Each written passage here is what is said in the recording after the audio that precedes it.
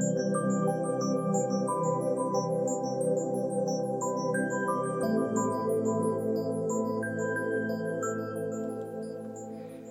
everybody.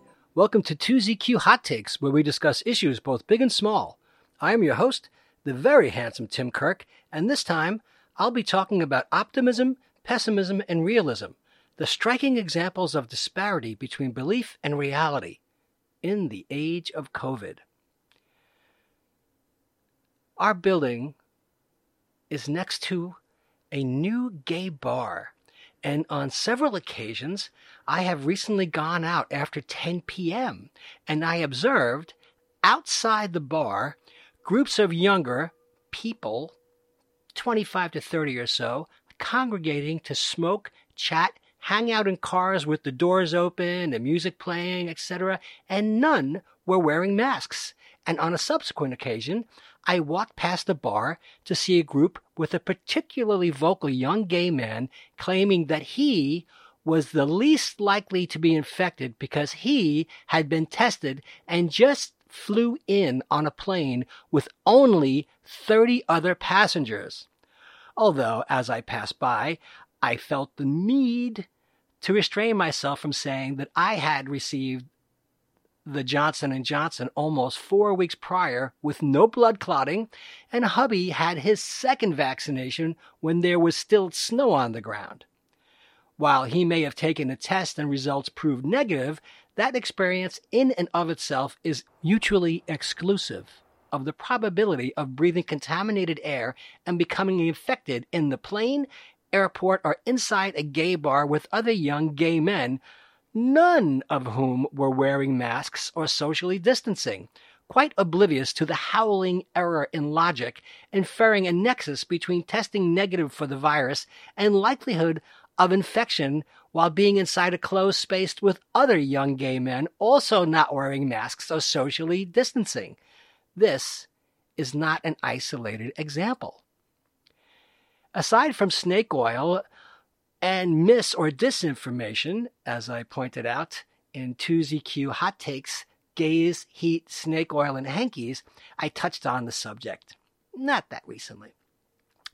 Although recently I endured a younger man screaming at me because I had the temerity to step back from him as he approached down the sidewalk so that I could give an elderly woman some space because he was not only not wearing a mask, but coming perilously close to both of us. He irrationally screamed at me and leaned in to breathe heavily on me as I stood there in disbelief. A few days later, a young woman on the street without a mask came very close to me with a smirk on her face as I stepped out of the way of others to give them breathing room and display some common sense compassion as I was trying to be conscientious and avoid contact with others because I know many people who are immunocompromised due to life-threatening illnesses. It seems to me that it is a rather cruel, heartless display to refuse to wear a mask in the presence of those who may very well be less than in perfect health, require simple protective measures, and a bit of reassurance in troubled times. On April 11th, from Victoria Brownsworth, award-winning investigative journalist, 82,000 new cases of COVID-19 in just 24 hours. The largest increase in over 2 months. Cases among young people and the unvaccinated are the overwhelming majority. People not masking, not socially distancing, and traveling are causing the uptick in cases. From Axios AM on April 12th. All the things that could prolong the COVID pandemic are playing out right in front of our eyes. Axios health editor Sam Baker writes, all the things. The big picture. Right now, the U.S. is still making fantastic progress on vaccinations, but as variants of the virus cause new outbreaks and infect more children, the U.S. is also getting a preview of what the culture could hold if our vaccination push loses steam, as experts fear it soon might. Driving the news, the British variant is driving another surge in cases in Michigan, and Governor Gretchen Whitmer has resisted reimposing any of the lockdown measures she embraced earlier in the pandemic. Variants are beginning to infect more kids, even as schools are on the fast track to reopening, making the pandemic a brand new ballgame, as University of Minnesota epidemiologist Michael Osterholm recently put it. New research confirms that our existing vaccines don't work well against the South African variant. This is a preview of the longer, darker coronavirus future the U.S. may face without sufficient vaccinations, one that many experts see as pretty likely. Although the pace of vaccinations is still strong, there's a growing fear it's about to slow down. In some parts of the country, particularly the South, demand for shots has already slowed down enough to create a surplus of available doses. The more widely a virus can spread, the more opportunities it has to mutate. If the U.S. and ultimately the world don't vaccinate a sufficient percentage of the population, we'll be setting ourselves up to let the virus keep spreading and keep mutating, continuing to give us new variants that will continue to pose new threats. The concern isn't necessarily that the facts on the ground today could end up being disastrous. The vaccines work against the British variant. The South African variant is not, at this point, a dominant strain within the U.S., and we will eventually be able to vaccinate at least some children, helping the U.S. progress toward herd immunity. But if we don't control the virus well enough, then even years into the future, we could be living through more new variants, some of which might be more deadly, some of which might be more resistant to vaccines, some of which might be more dangerous for certain specific populations. That would translate into an ongoing risk of illness or potentially death for unvaccinated people and new races to reformulate vaccines as new variants keep emerging. And it would lead to a world in which today's vaccine-eager population would have to stay on top of those emerging risks, getting booster shots when they're available, and perhaps revive some of the pandemic's social distancing measures in order to stay safe. The bottom line, the darker future is preventable, and our abundant supply of highly effective vaccines is the way to prevent it. The more people get vaccinated now, the smaller the role COVID-19 is likely to play in the rest of our lives.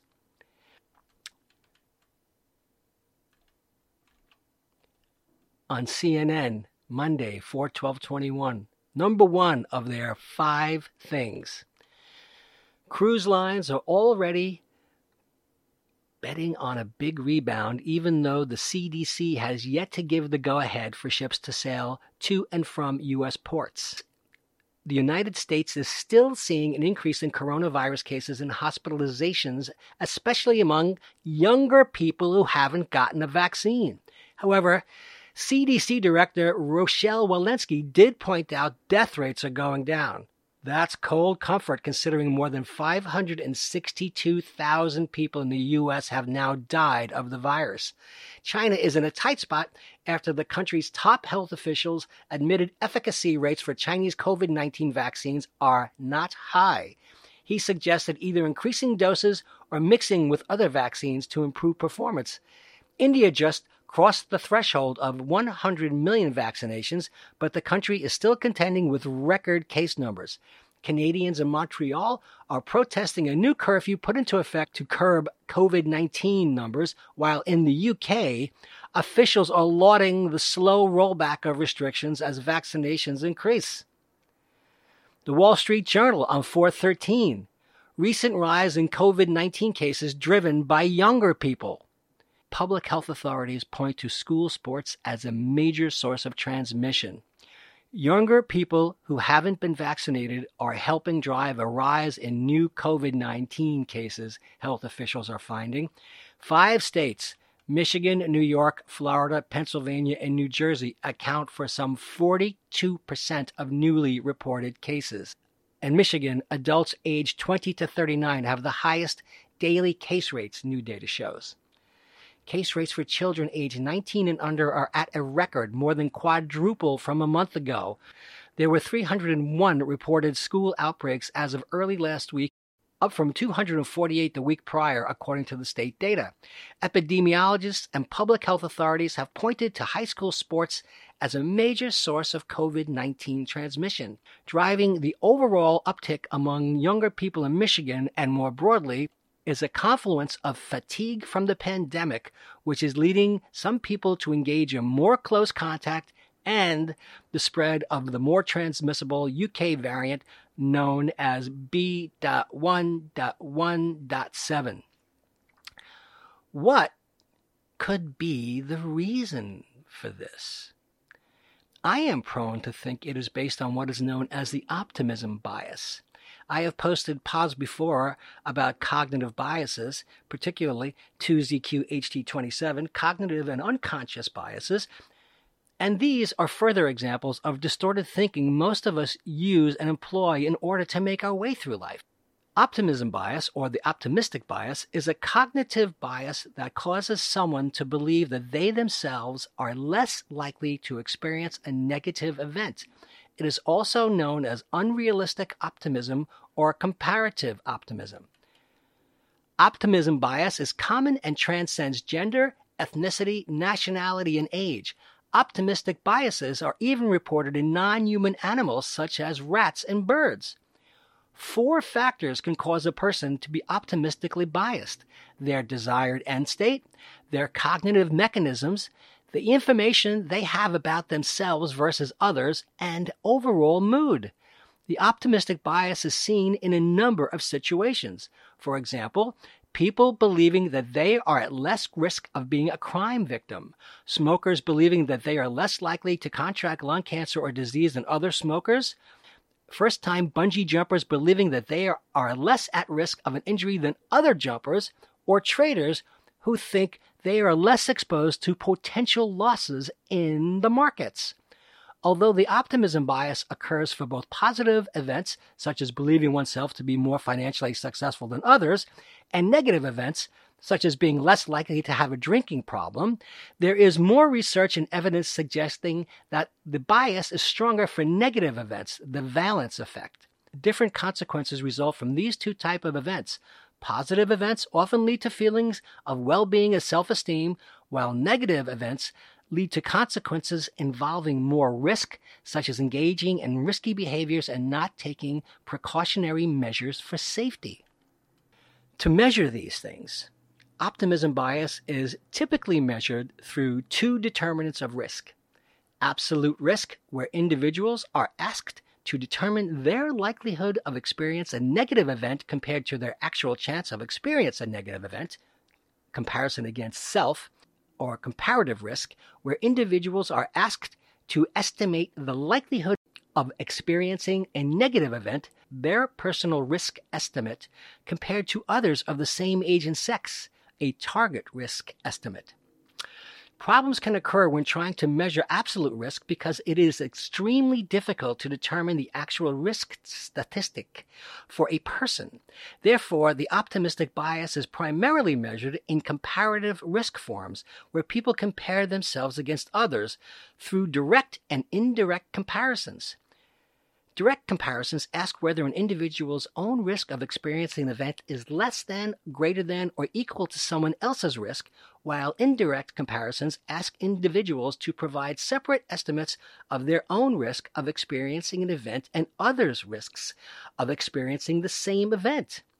After obtaining scores, researchers are able to use the information to determine if there is a difference in the average risk estimate of the individual compared to the average risk estimate of peers. And this all comes from Wikipedia.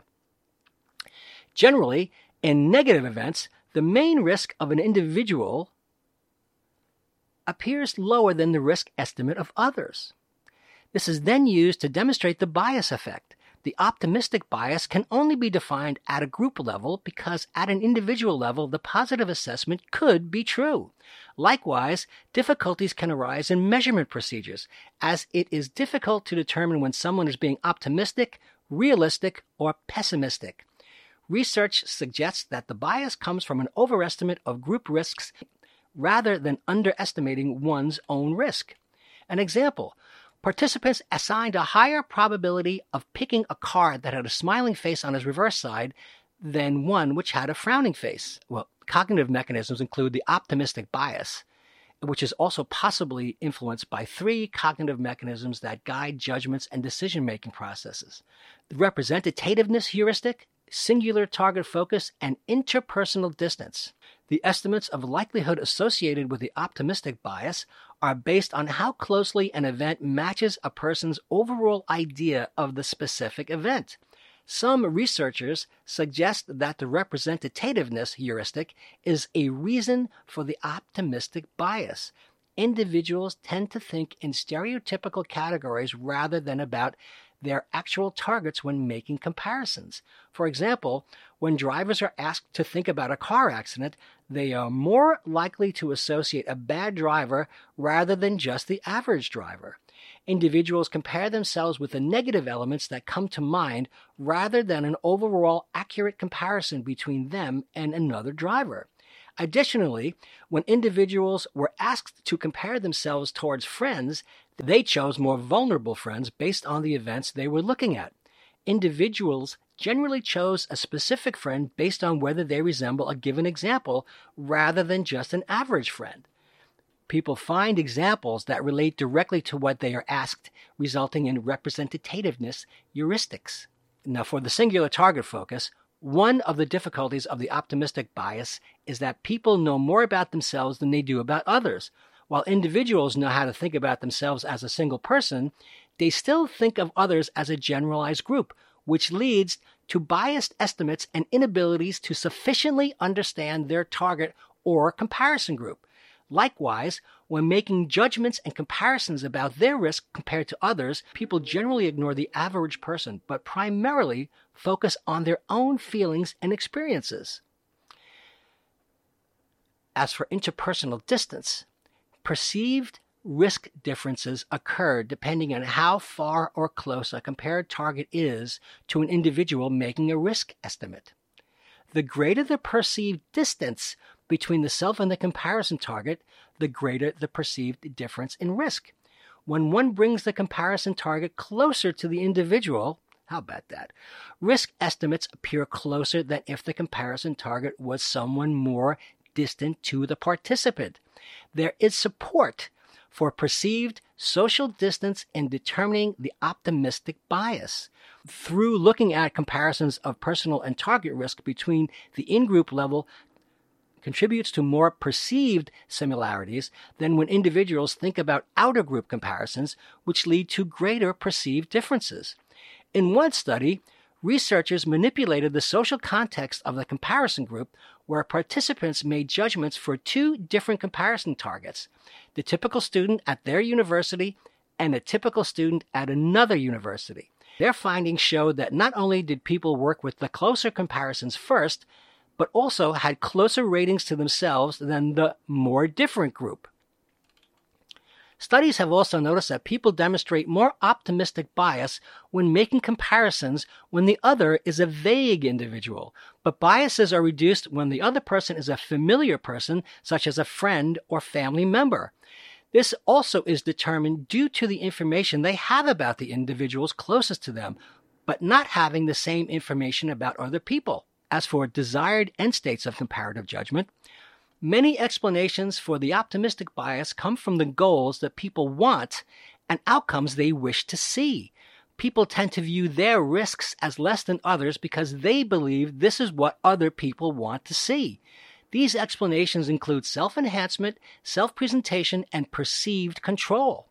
In terms of self-enhancement suggests that optimistic predictions are satisfying and that it feels good to think that positive events will happen.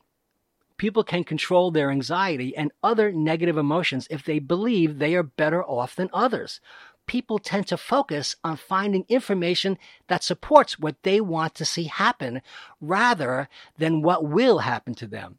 With regards to the optimistic bias, individuals will perceive events more favorably because that is what they would like the outcome to be. This also suggests that people might lower their risks compared to others to make themselves look better than average. They are at less risk than others and therefore better.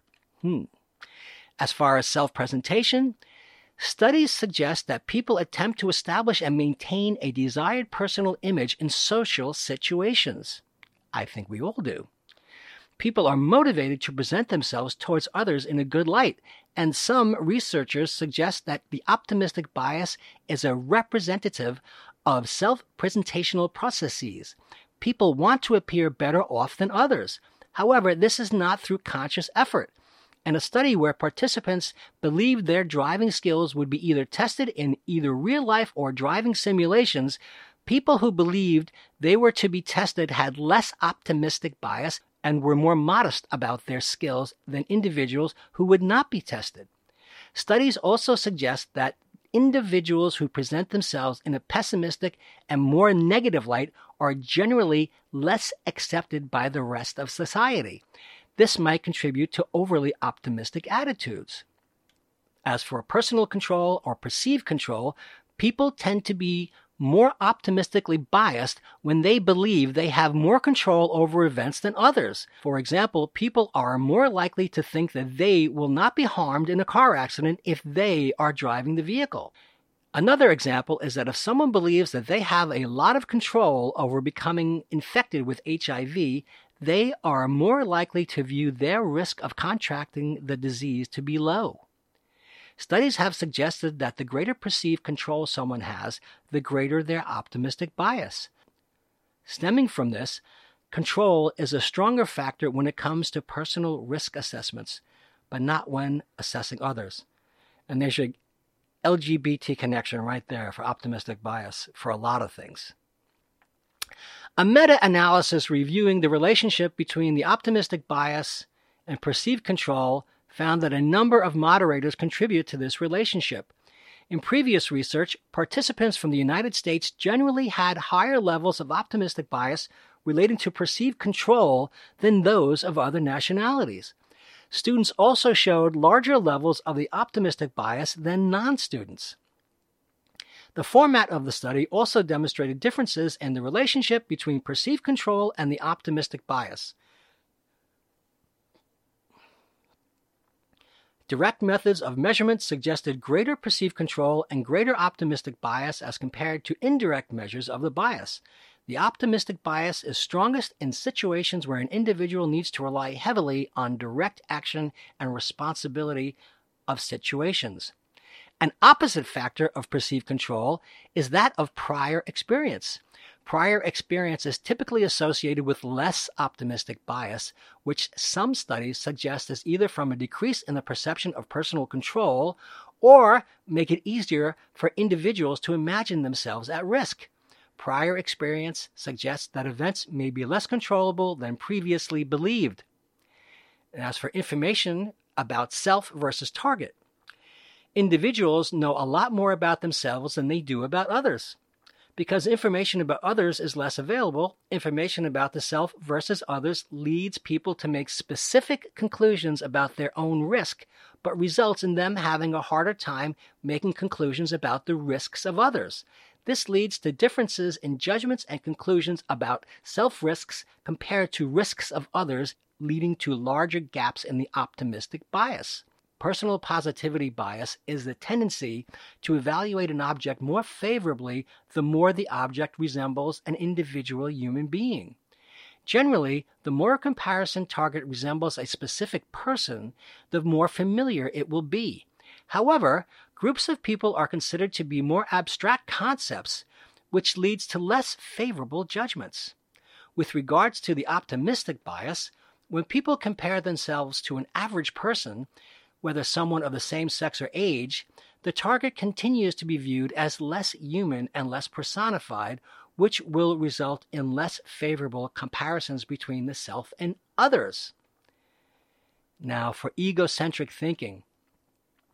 Egocentric thinking refers to how individuals know more of their own personal information and risk than they can use to form judgments and make decisions. One difficulty, though, is that people have a large amount of knowledge about themselves, but no knowledge about others.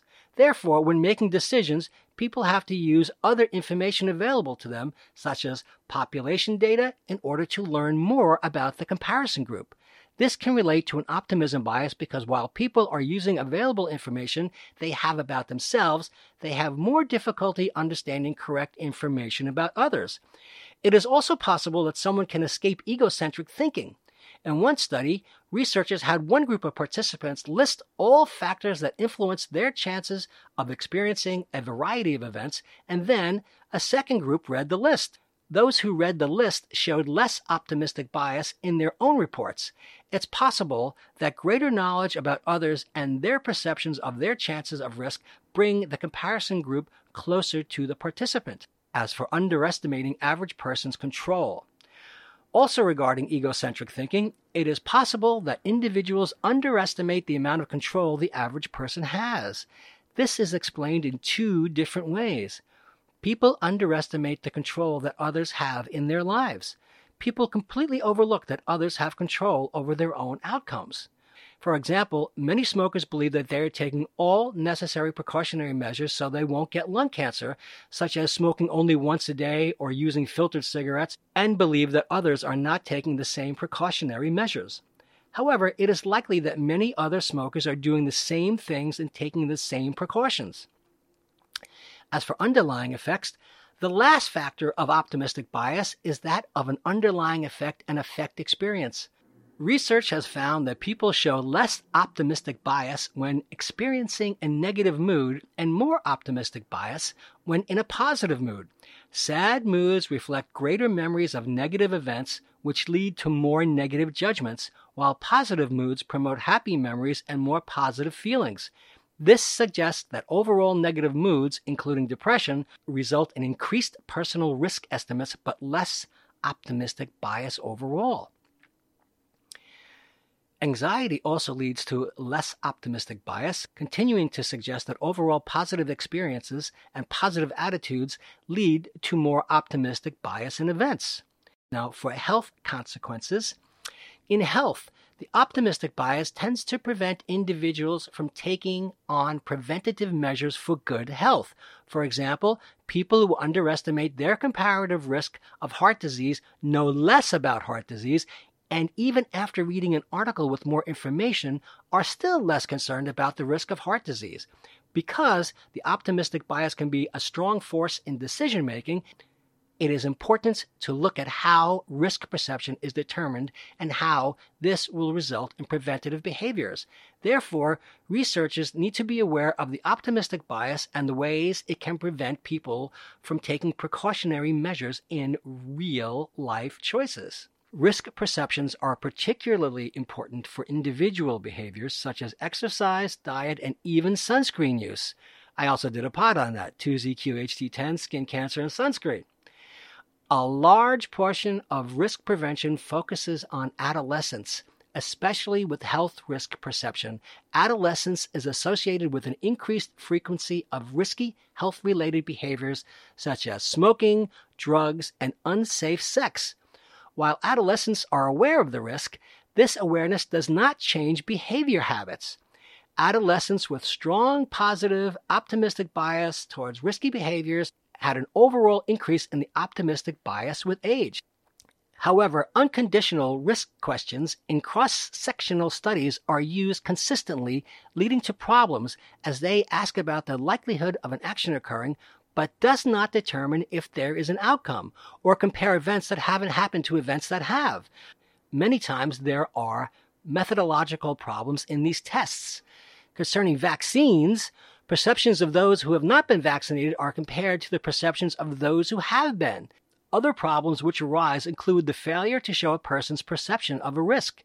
Knowing this information will be helpful for continued research on optimistic bias and preventative behaviors. As for neurosciences, functional neuroimaging suggests a key role for the rostral anterior cingulate cortex, ACC, in modulating both emotional processing and autobiographical retrieval. It is part of a brain network showing extensive correlation between rostral ACC and amygdala during imagining of future positive events and restricted correlation during imagining of future negative events. Based on these data, it is suggested that the rostral ACC has a crucial part to play in creating positive images of the future and ultimately in ensuring and maintaining an optimism bias. As for policy planning and management, optimism bias influences decisions and forecasts in policy planning and management. That is, the cost and completion times of planned decisions tend to be underestimated and the benefits overestimated due to optimism bias.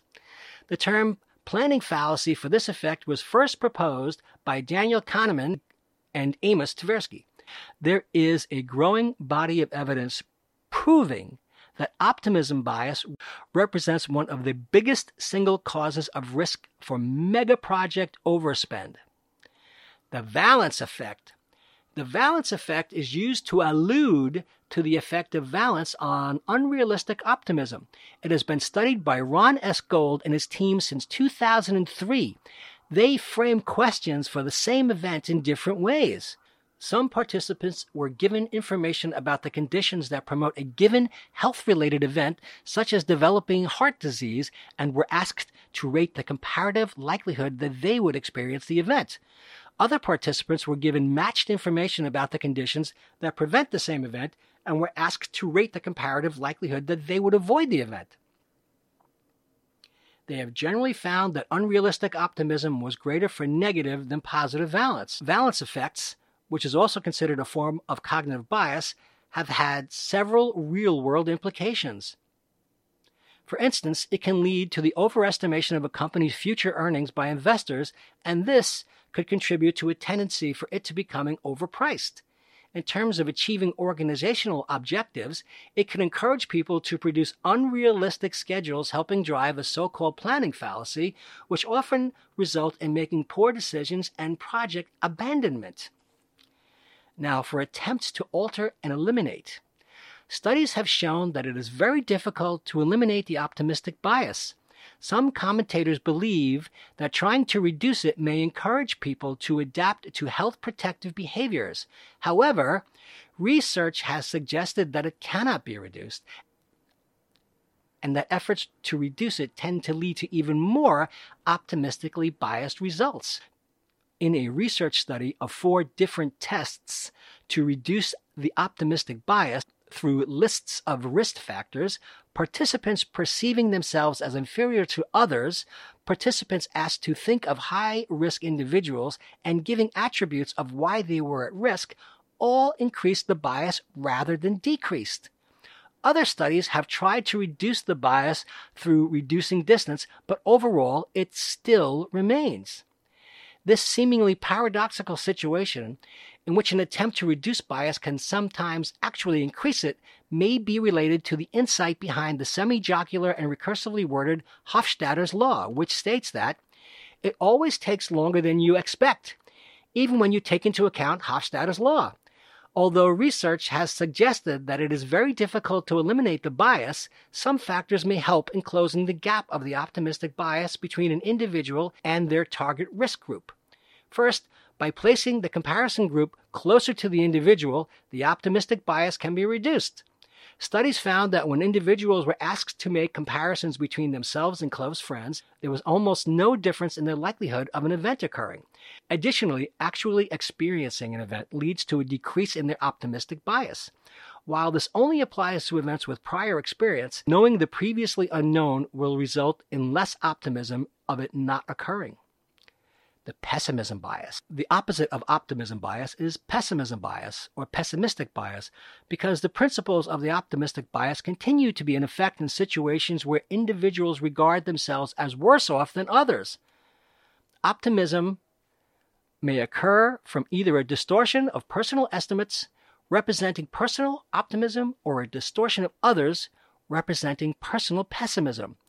Pessimism bias is an effect in which people exaggerate the likelihood that negative things will happen to them. It contrasts with optimism bias.